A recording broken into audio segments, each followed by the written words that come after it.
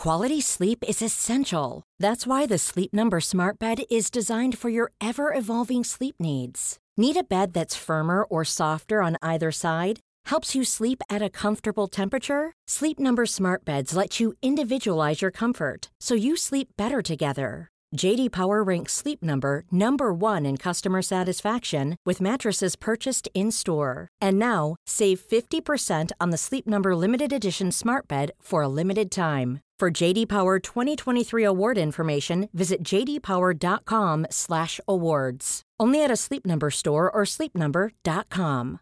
This is Paige, the co-host of Giggly Squad, and I want to tell you about a company that I've been loving, Olive & June. Olive & June gives you everything that you need for a salon-quality manicure in one box. And if you break it down, it really comes out to $2 a manicure, which is absolutely insane. It's also so easy to get salon-worthy nails at home with Olive & June. The difference between how your nails used to look when you did them yourself and now with the Mani system is a complete game changer. The best thing about Olive & June, too, is it's a quick dry. Dries in about 1 minute, lasts for 5 days, and full coverage in up to 1 to 2 coats. Visit oliveandjune.com/perfectmani20 for 20% off your first system. That's oliveandjune.com/perfectmani20 for 20% off your first system.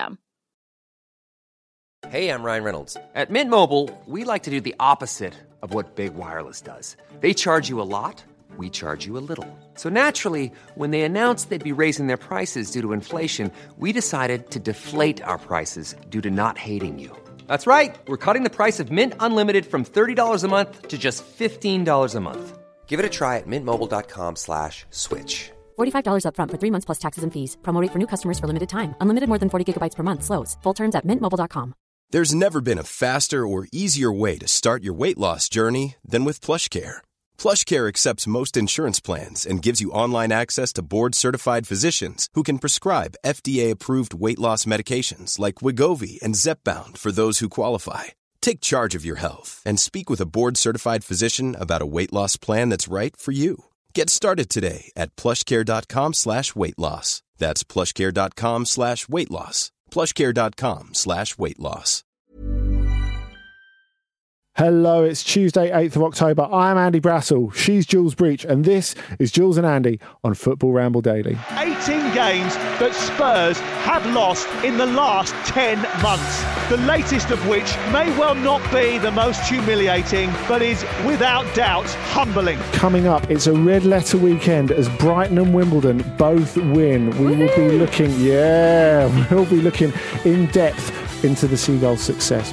Down the south coast, Southampton are struggling. We'll be figuring out why. And Everton sinking into the bottom 3. Say it ain't so. All coming up on Jules and Andy. We had quite a good weekend, didn't we? Oh, it's just been one of those weekends that you didn't want to end. I wanted to live that Saturday for a very long time because it's not often that Brighton beat one of the big teams in the Premier League. And then it's even less often, Andy, that Wimbledon win on the same day as well. And we were in the same TV studio together. We were. I have to say, it was quite an experience on live television. You going, "You're not going to believe this, Andy.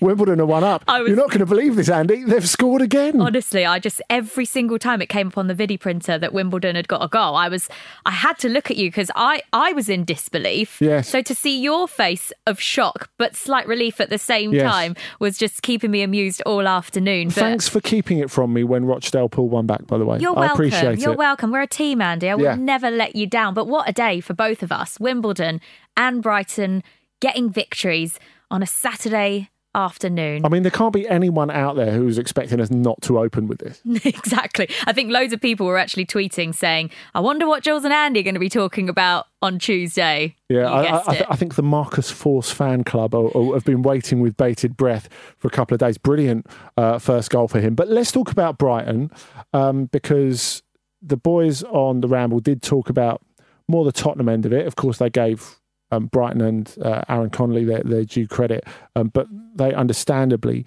focused on Spurs. Let's not worry about the Spurs because, you know, obviously that result looks even worse given what happened to Bayern at the weekend, but we won't go into that. Again, we got into that on BT Sports Score, didn't we? But you went to see Graham Potter last week at the Amex and you had a bit of a chat. I mean, personally, I loved the social media picture, and Potter's incredible flexibility as he bent his legs in an attempt to make you look slightly less short. Do you know what? I always thought he was a really nice man. And then after that photo, I thought, you're even more wonderful than you originally were. When you find out in a month's time that he's been done 4 sessions at the chiropractor, you'll think, what a guy. But how was the experience? You got on like a house on fire, I heard. Oh, he's just lovely. I was expecting him to be nice. I was expecting him to be genuine and down to earth, but he was that and so much more. He's a fascinating man. He's got an incredibly unique story into coaching, but he's also super intelligent, and you can really feel that and see that in everything that he says. And he was just lovely, so humble about his success so far and his journey to the Premier League. But as I said, just so down to earth and a really nice guy. And he gave us so much time, answered everything that I had to ask. And as you can imagine, I asked a million questions. Did you have a little notebook? So much I did. There was so much I wanted to know about him as a person, what he's implementing at Brighton, what the kind of plan is for the club. And he gave us absolutely everything and more. Such a great guy. And I have to say, I think I was Brighton's good luck charm coming into the weekend. I'm going to take full credit for that win. I think, you should go and interview the rest of the squad before every other televised game. That's the only way they're going to get through. Just like every time Wimbledon play, I'm going to have you 4 paces along the sofa from me from now on, because otherwise we're going to get relegated. Well, funny enough, I got a tweet on Saturday after the Brighton result from Michael DeLuca, who said, Jules, you're having the opposite effect to what Andy Brassel had during his Ramble Meets interviews. A sit-down chat with you. Brighton are 2-0 up. They were at the time. Obviously ended up going on to win 3-0. He said, go on, Jules, with a thumbs up. So did you have quite bad luck with your Ramble Meets interviews? For what it's worth, Paulo Sousa has since recovered. Bordeaux won 3-1 at the weekend. They're 4th place in Ligue 1. So I'm just more of a slow burn, really, Jules. That's what it's about.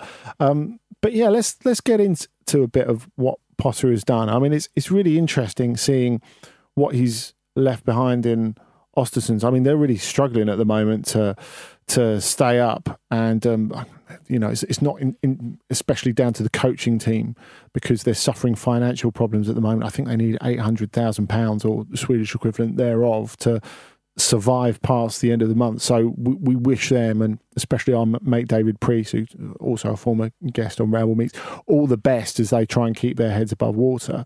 But it is clear how incredibly influential he was. Obviously, you hope he's going to do the same for Brighton.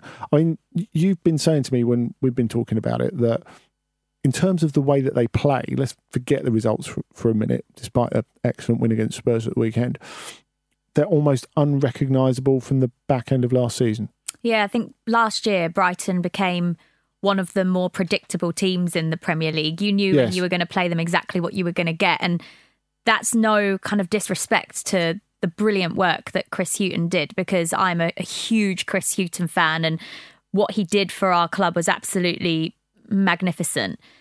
But it became quite predictable in terms of the style of play. We were set up very defensively. It was very direct, low possession-based football. And what has amazed me and Brighton fans so far is just how quickly that has changed, with Graham Potter only coming into the club for the last few months. Yeah. There has been a complete change in style. We're now playing possession-based football. We're setting up with 3 at the back and playing wing backs, which is something we've not seen before.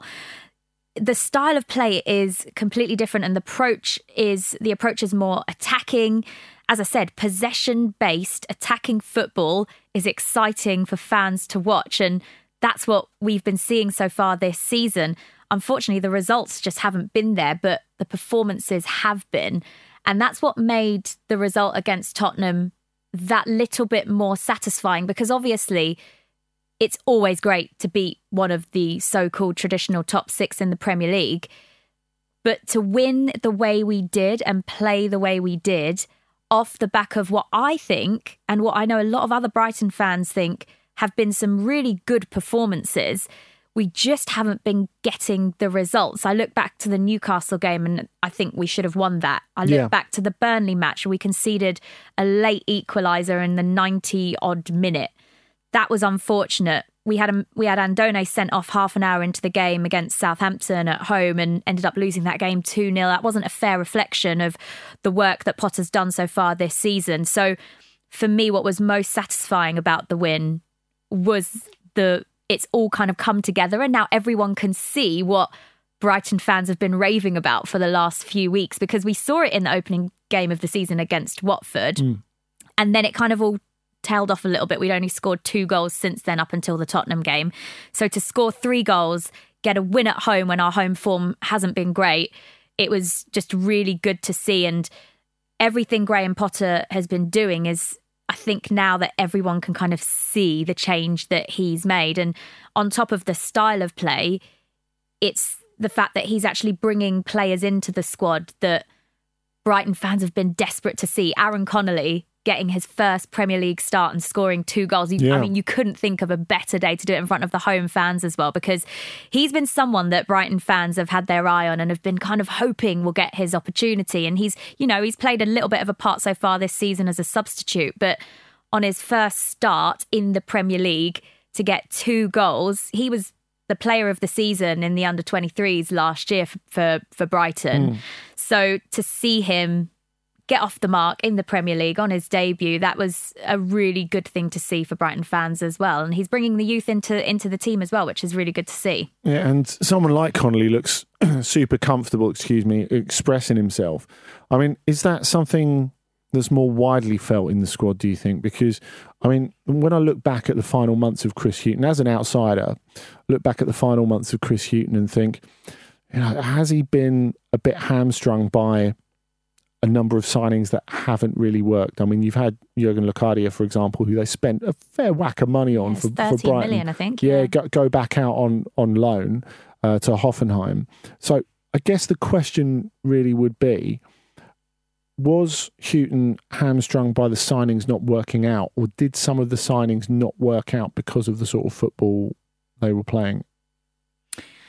It's probably a combination of both, because when you look at the players that haven't really delivered that you mentioned there, as you say, Locadia's gone out on loan. Andone obviously, for some reason, wasn't really ticking the boxes that Potter wanted, so he's out on loan as well. I think that it's to do more so with the system that the players probably haven't really delivered. But then, because looking at what Chris Hughton did at the club, he did a lot of good. And Graham Potter wasn't shy in sort of saying that and applauding Chris Hughton for everything that he'd done in his time there. But now, with the new system in place, the players look more confident. They're playing more expansive football. There's a bit more freedom as well, I think, in the way Graham Potter's style is implemented. Because under Chris Hughton, it very much felt like there was a plan A, and that was it. Yeah. And that's how we played, which was great because it kept us in the Premier League for 2 years. But with Graham Potter's style, what I think is really interesting and something that we're not used to seeing is that there's this fluidity, there's this flexibility that he can actually change things up. We saw it in the Burnley game earlier in the season where he started in a certain way, it wasn't working out, so he changed it.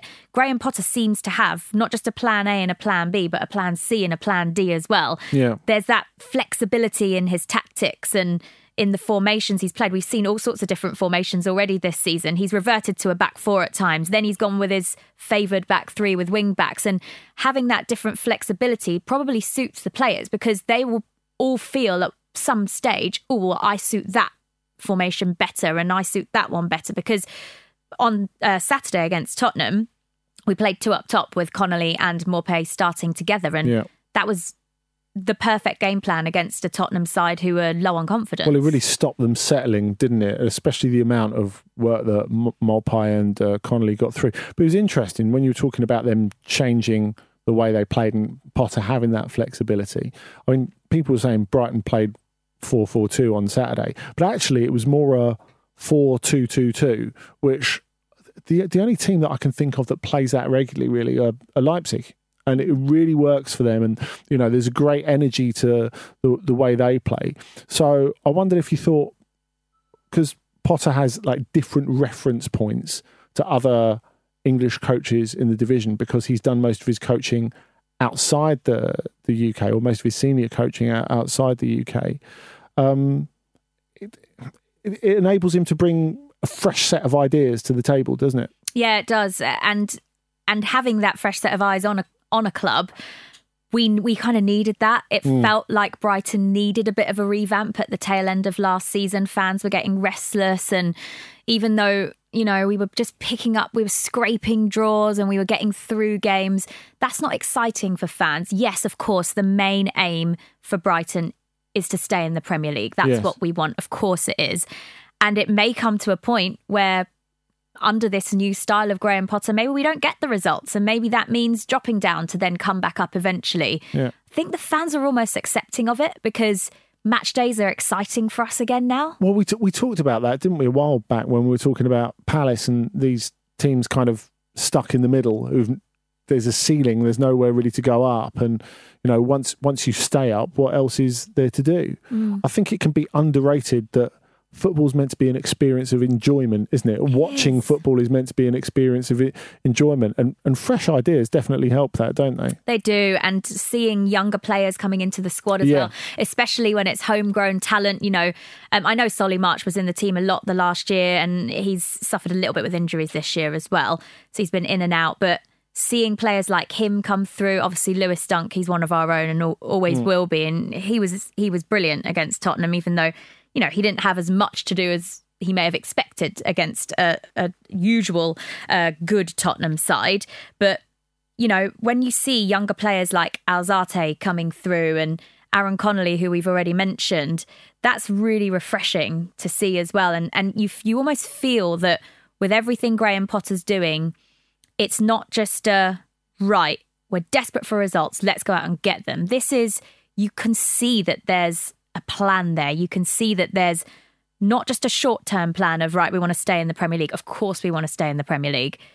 But there's more of a medium to long-term plan, which has been put in place by our technical director, Dan Ashworth, who did a fascinating interview on BT Sport on Saturday lunchtime before the match, just talking about how important it is to have someone like that in place that has a medium to a long-term plan for the club right from the top, right through to the women's team and to the unders and to the younger age groups and the academy. A philosophy that pervades throughout the club. Yeah, and Dan Ashworth says that getting a coach in like Graham Potter, someone like him with the style that he has and the approach he has, was so important to the club. That's what they needed at the time, and that's why he was appointed. Yeah, and coming from a background, I suppose, in the case of Graham Potter, where he's not threatened by a director of football, because a lot of coaches, there's a lot of misunderstanding of the role, isn't there, in British football especially.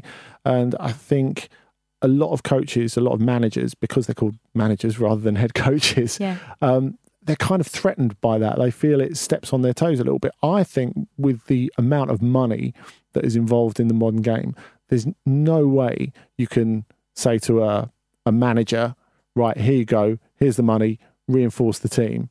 Because managers or head coaches, they're going to think short term. They're going to think looking after their jobs. They can't see the bigger picture for the club. And what happens if that manager stroke head coach doesn't get the results and you have to fire him 3, 4, 5, 6 months down the line? Well, you're left with a load of players who might not suit the next coach. I think if you've got a technical director or a sporting director who sets the tone, who has the philosophy of the club in hand, and you know that's where it worked really well for other medium-sized clubs like Swansea and Southampton before they had a big rethink and gone a bit awry. We'll talk about Southampton in a minute.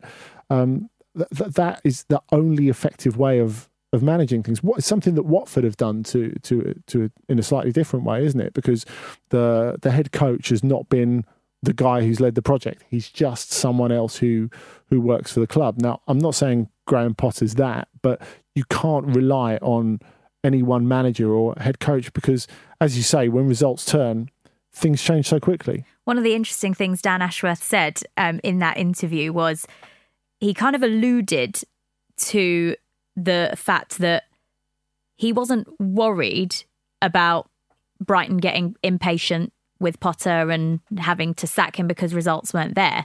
he was more worried about us going on a really good run, winning 10 on the trot, and someone else coming in and nicking him and poaching Graham Potter. Well, basically, that's what happened to Swansea to an extent, wasn't it? Because with diminished resources there, he caught the eye to an extent, and the fans really liked him as well. That Brighton, when they had a gap to fill, just came and took him away, didn't they? And when I spoke to Graham in the week last week before the match, he said to me that part of his move from Sweden back to Swansea and then from Swansea to Brighton, that all happened quite organically, and there was no real master plan there. This was just he took the job in Sweden at Östersund at the time because there wasn't really anything else. He knew he wasn't going to get a job in England. And in a way, he's kind of following in the footsteps of Roy Hodgson 30 years on, isn't he? Yeah, it's amazing what his pathway has been so far. And he said, the reason he left Östersund is because he knew he wasn't going to get sacked. He was doing so well there that he thought, well, I need a new challenge. Yeah. They're not going to sack me. What I've done here is brilliant. I've revolutionised the club. It's now time. Those weren't his words. That's what I'm saying, by the way. It's now time for me to go and take on a new challenge, which for him was a big risk because moving into English football, where the lifespan of a manager is roughly about 14 months, I think, on average. That's quite a long time to be given in terms of a manager in English football. He knew that he was putting himself at risk to get sacked from a job, but he went to Swansea. He did great things there. Brighton obviously had a plan in place, particularly with the amount of money that Tony Bloom has invested in the academy. The facilities down there are phenomenal. They're now building something really special down there, and we're going to see a lot more younger players coming through the ranks that we've already seen this season, and that's going to continue growing and growing, and they see Graham Potter as the perfect fit to keep that plan going, if that makes sense. It's funny, when you talk about that continuity, I can't, and that sort of management from upstairs, I can't help thinking of Manchester United because, we talked about them obviously on last week's show, and thanks for all your feedback during the show through Twitter especially. That was really helpful, and we really enjoyed that. Of course, you can get involved emailing Jules and Andy at footballrambledaily.com, and you can tweet us at Jules Breach, at Andy Brassel, of course. But with the whole Ole Gunnar Solskjaer thing, it's something that I think Luke touched on in the ramble yesterday, where he was saying, like, if you remove Solskjaer, if you can't bring in a coach or manager that's going to make it all right.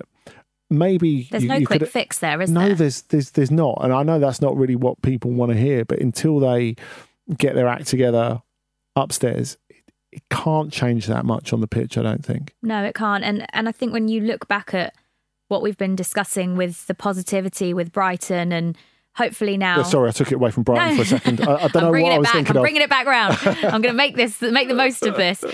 No, I just wanted to say that hopefully now other fans of other clubs and other teams in the Premier League will look at what Brighton have done and will see us in a positive light, because we kind of all take the mickey, Brighton fans, on Twitter with the hashtag teams like Brighton, because it's a phrase that people use all the time. But we're now seeing ourselves as different because we now have a long-term plan at the club. Yes. And we're starting to see the success of it already in such a short space of time, which I think is a really exciting place to be.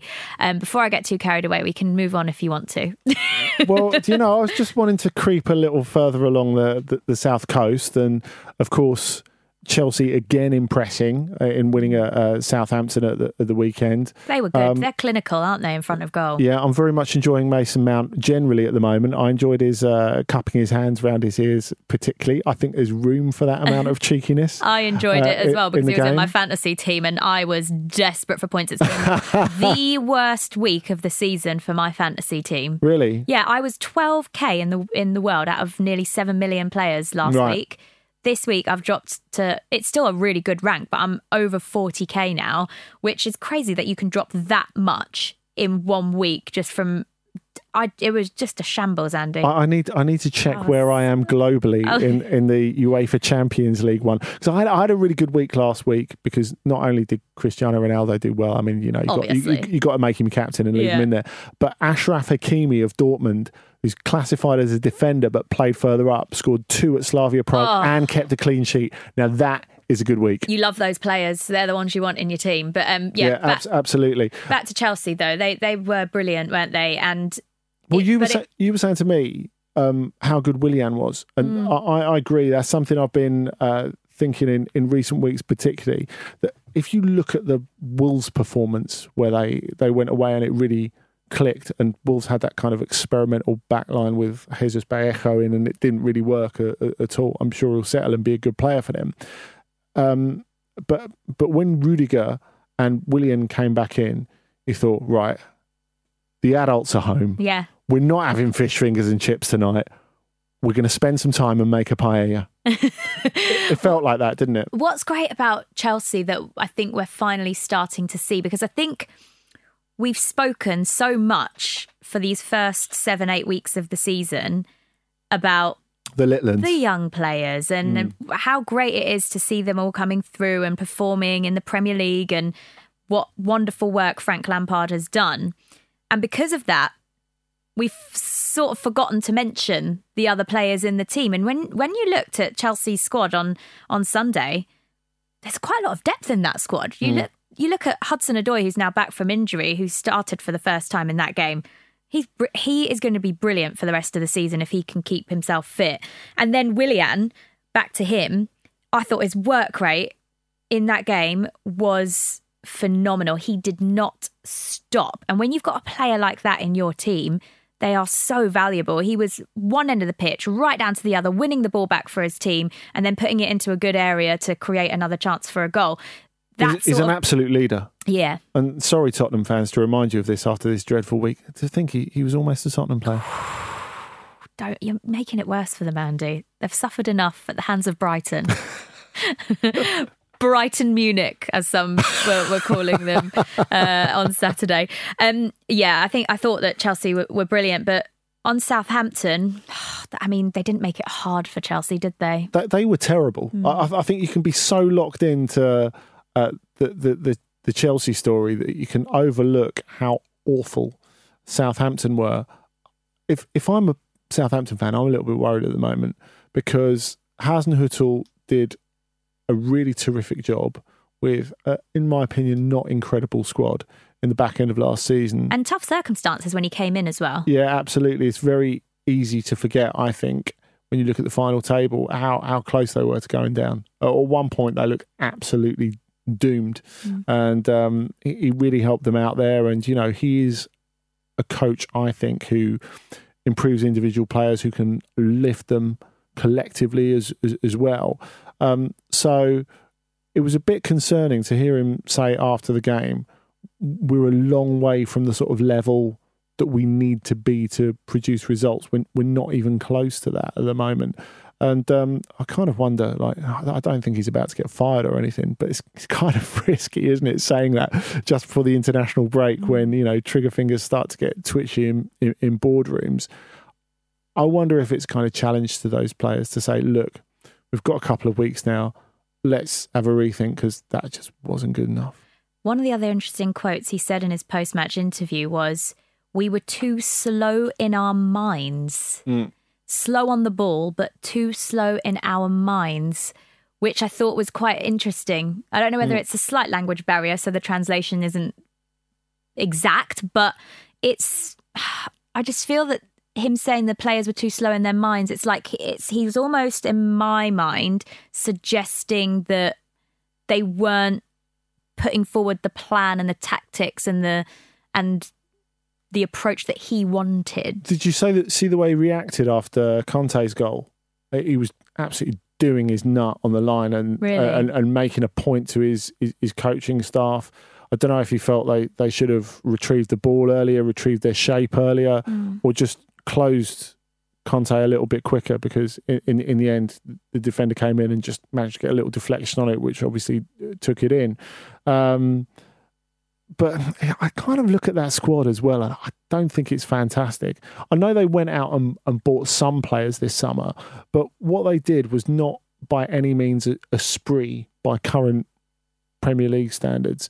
And I think they needed more reinforcement than they actually got. I mean, I think, of course, they realised they needed a little more up front to join Danny Ings.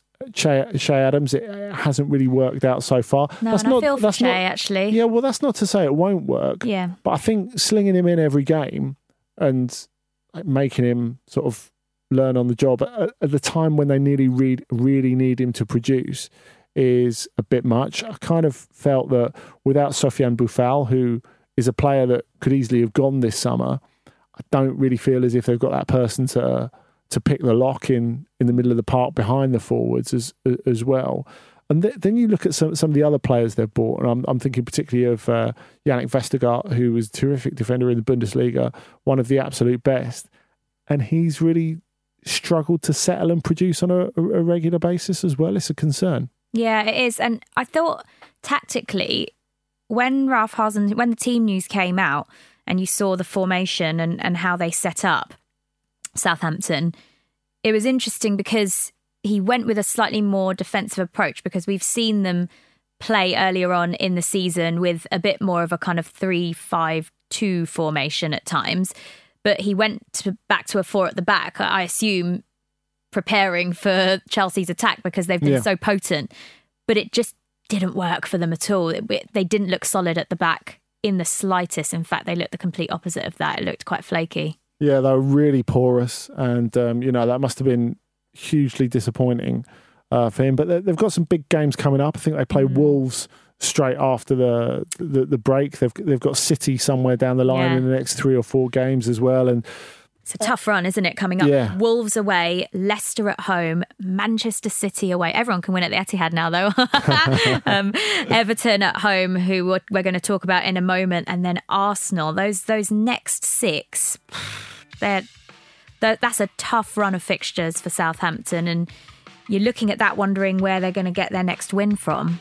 On the plus side, it does mean Brighton, Kings of the South Coast. Whee! They're different under Graham Potter, but this is still a side that Spurs will feel they should be able to overcome, even on the road, where their wait for a Premier League win goes on and on and on. How would you like to look 5 years younger? In a clinical study, people that had volume added with Juvederm Voluma XC in the cheeks perceived themselves as looking 5 years younger at 6 months after treatment. Look younger, feel like you. Add volume for lift and contour in the cheeks with Juvederm Voluma XC. Reverse signs of aging by adding volume to smooth laugh lines with Juvederm Volure XC. For important safety information and to find a licensed specialist, visit Juvederm.com. That's JUVEDERM.com. Not for people with severe allergic reactions, allergies to lidocaine, or the proteins used in Juvederm. Common side effects include injection site redness, swelling, pain, tenderness, firmness, lumps, bumps, bruising, discoloration, or itching. There's a risk of unintentional injection into a blood vessel, which can cause vision abnormalities, blindness, stroke, temporary scabs, or scarring. Talk to a licensed specialist to find out if it's right for you. I'm Sandra, and I'm just the professional your small business was looking for. But you didn't hire me because you didn't use LinkedIn Jobs. LinkedIn has professionals you can't find anywhere else, including those who aren't actively looking for a new job, but might be open to the perfect role, like me. In a given month, over 70% of LinkedIn users don't visit other leading job sites. So if you're not looking on LinkedIn, you'll miss out on great candidates like Sandra. Start hiring professionals like a professional. Post your free job on linkedin.com/people today. A lot can happen in the next 3 years. Like a chatbot may be your new best friend. But what won't change? Needing health insurance. United Healthcare Tri-Term Medical Plans are available for these changing times. Underwritten by Golden Rule Insurance Company, they offer budget-friendly, flexible coverage for people who are in between jobs or missed open enrollment. The plans last nearly 3 years in some states, with access to a nationwide network of doctors and hospitals. So for whatever tomorrow brings, United Healthcare Tri-Term Medical Plans may be for you. Learn more at uh1.com.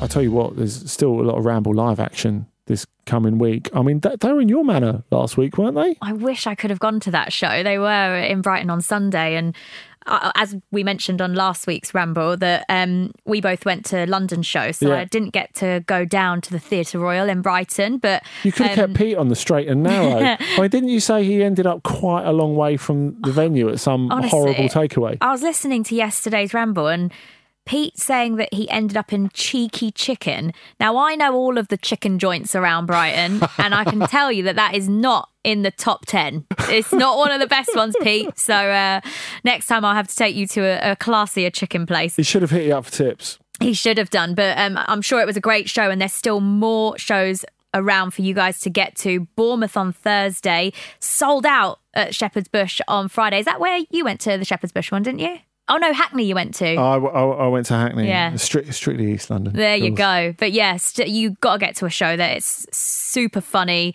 Exactly what you'd expect from the boys. So if you haven't got tickets yet, ramblelive.com.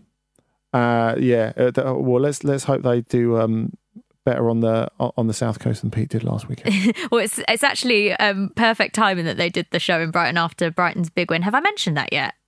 I don't know if I've mentioned that we beat Spurs 3-0. I don't think so. Should we do a section on that now? Let's do it. No, probably, just to make sure. We've had some great feedback actually from last week. Thanks for all your tweets and emails. Of course, Jules and Andy at footballrambledaily.com. We've had quite a few get in touch about the Newcastle United section. I'd like to think, in a way, we inspired them to beating Manchester United on Sunday. It's all about us, Andy. Nothing to do with the Longstaff brothers.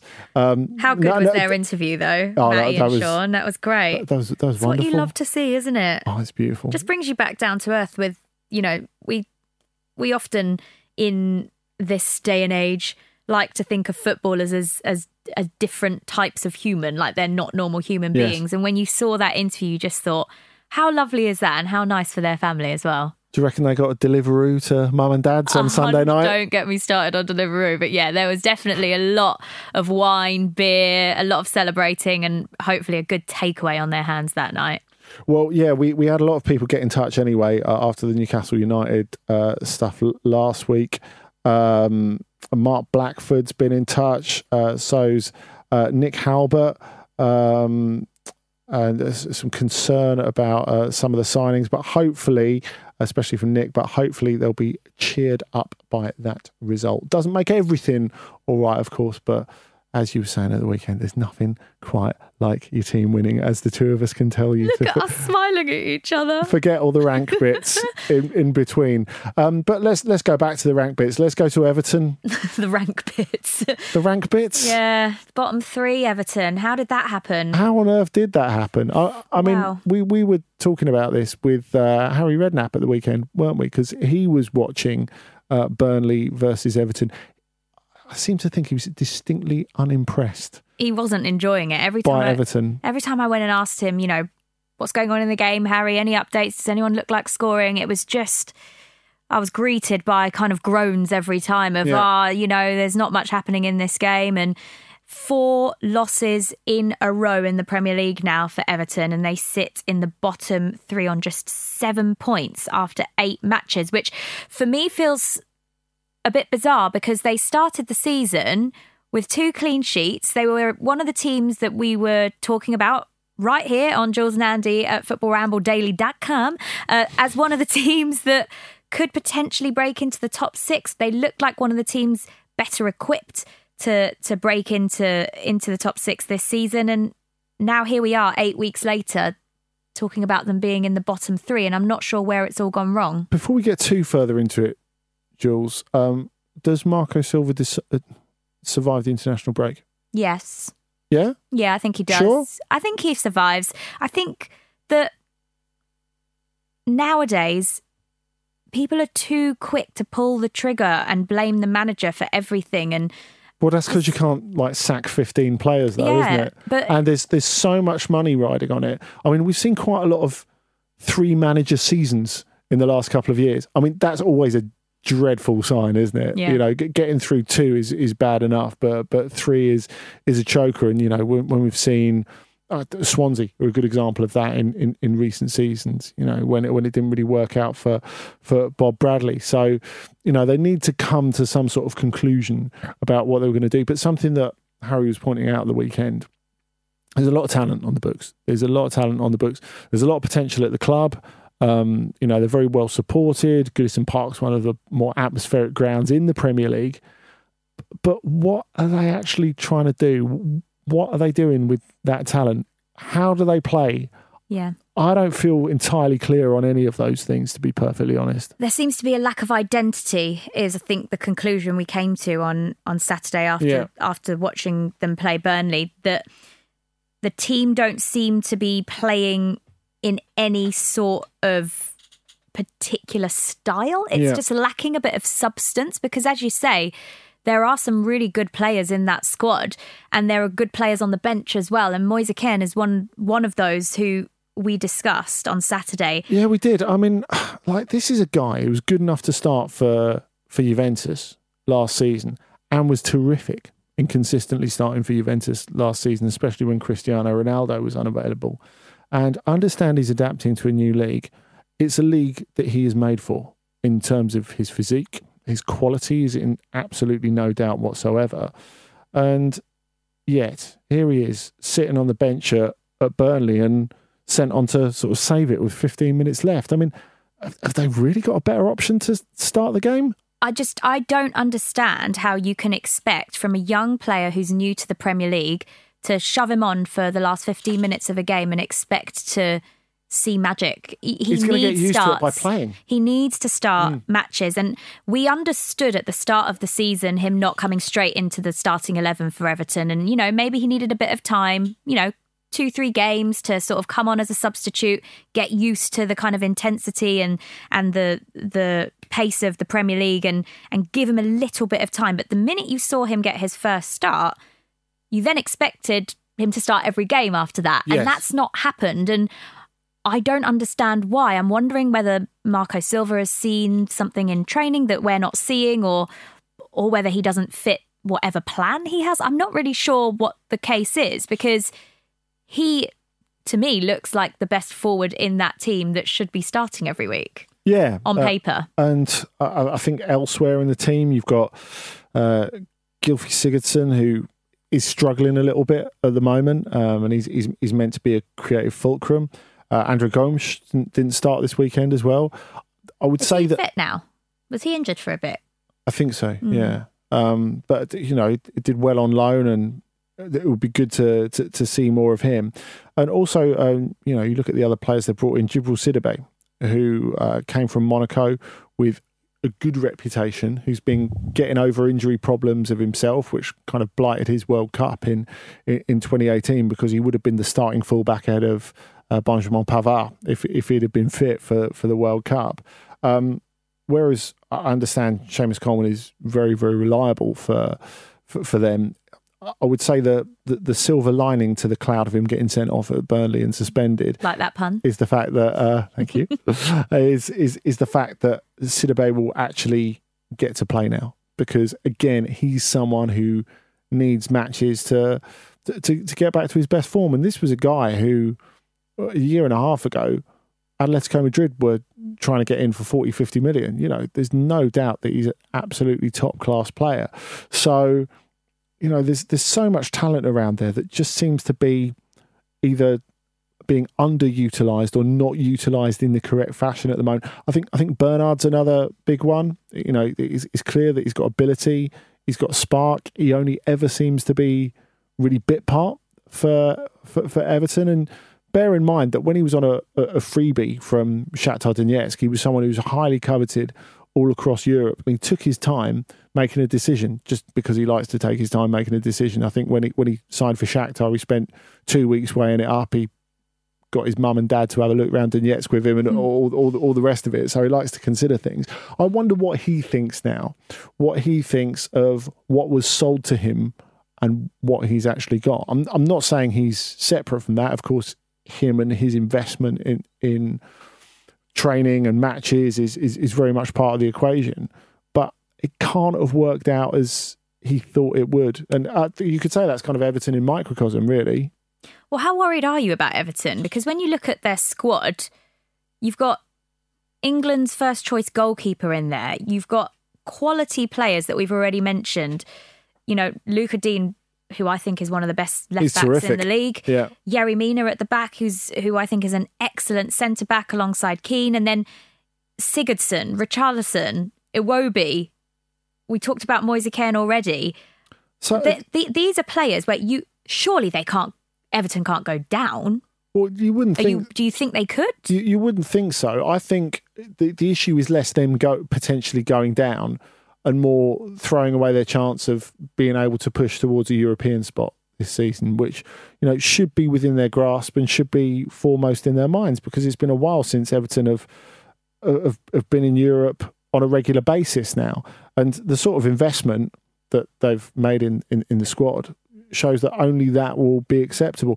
But I think some of it does have to be either a coaching issue or certainly everyone being on the same page issue, because you pointed out about Michael Keane, whose form's been a bit up and down, and Yerry Mina. How can you have two centre backs like that and physicality elsewhere in the team and yet concede more goals at set pieces than anyone else?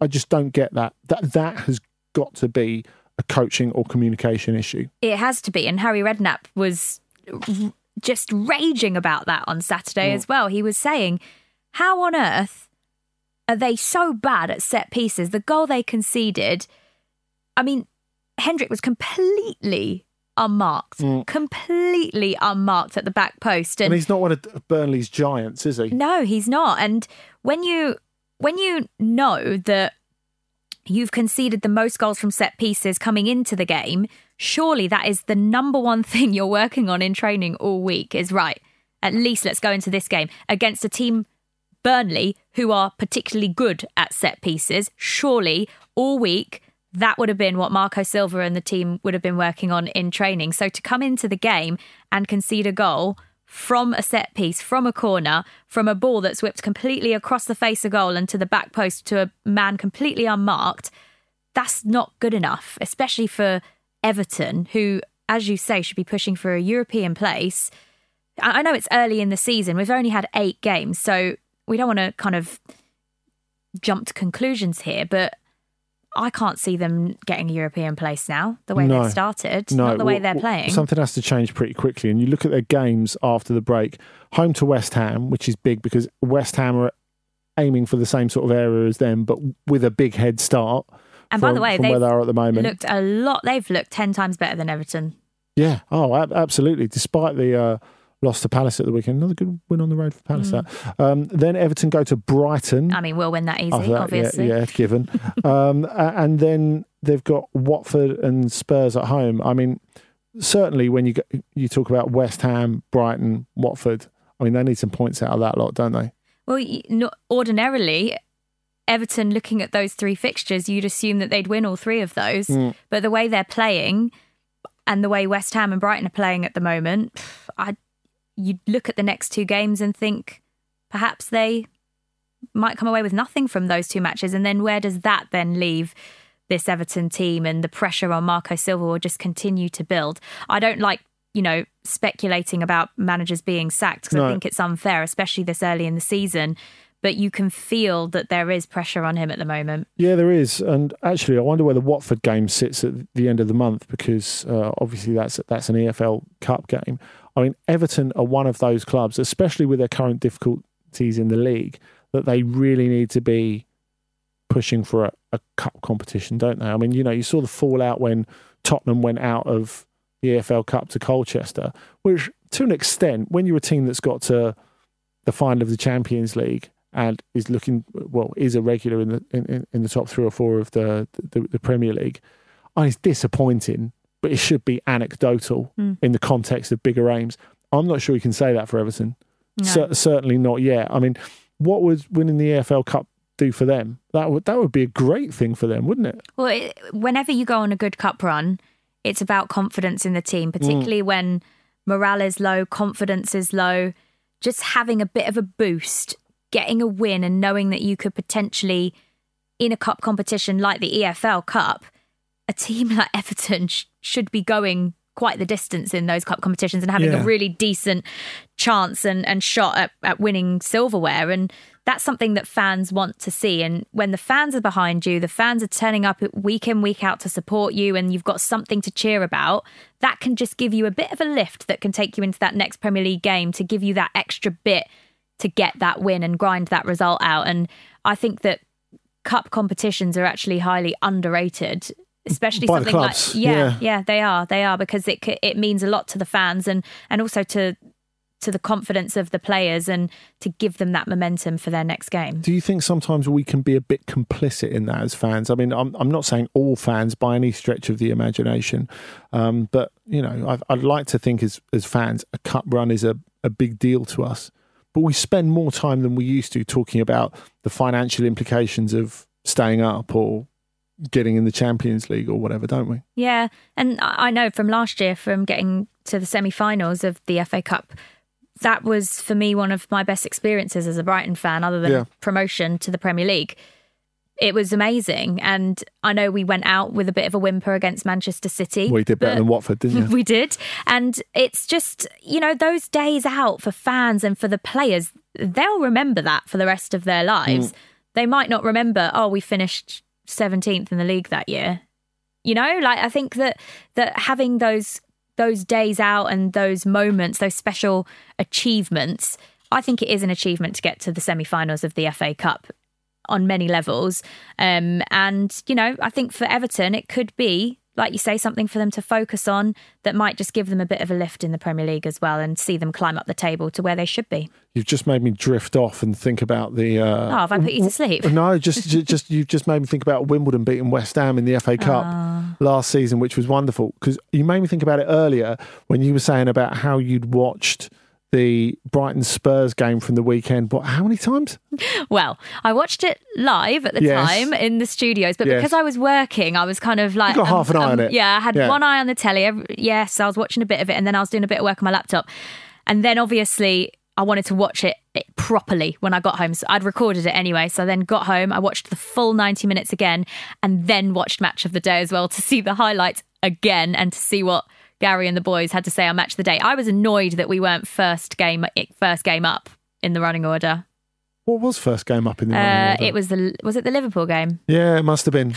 It never would have been if it hadn't have been for that last minute goal. There you go. I think we might have been third. Yeah, because then the Norwich Villa game was second, and then the Brighton win was third. Norwich and Villa, spoiling it for everyone. I'm not joking. I genuinely had my phone out because I was going to post on my Instagram story. I was going to take a photo and go, here we are, first on the running order, and then we were third. I was like, I'll put the phone down then.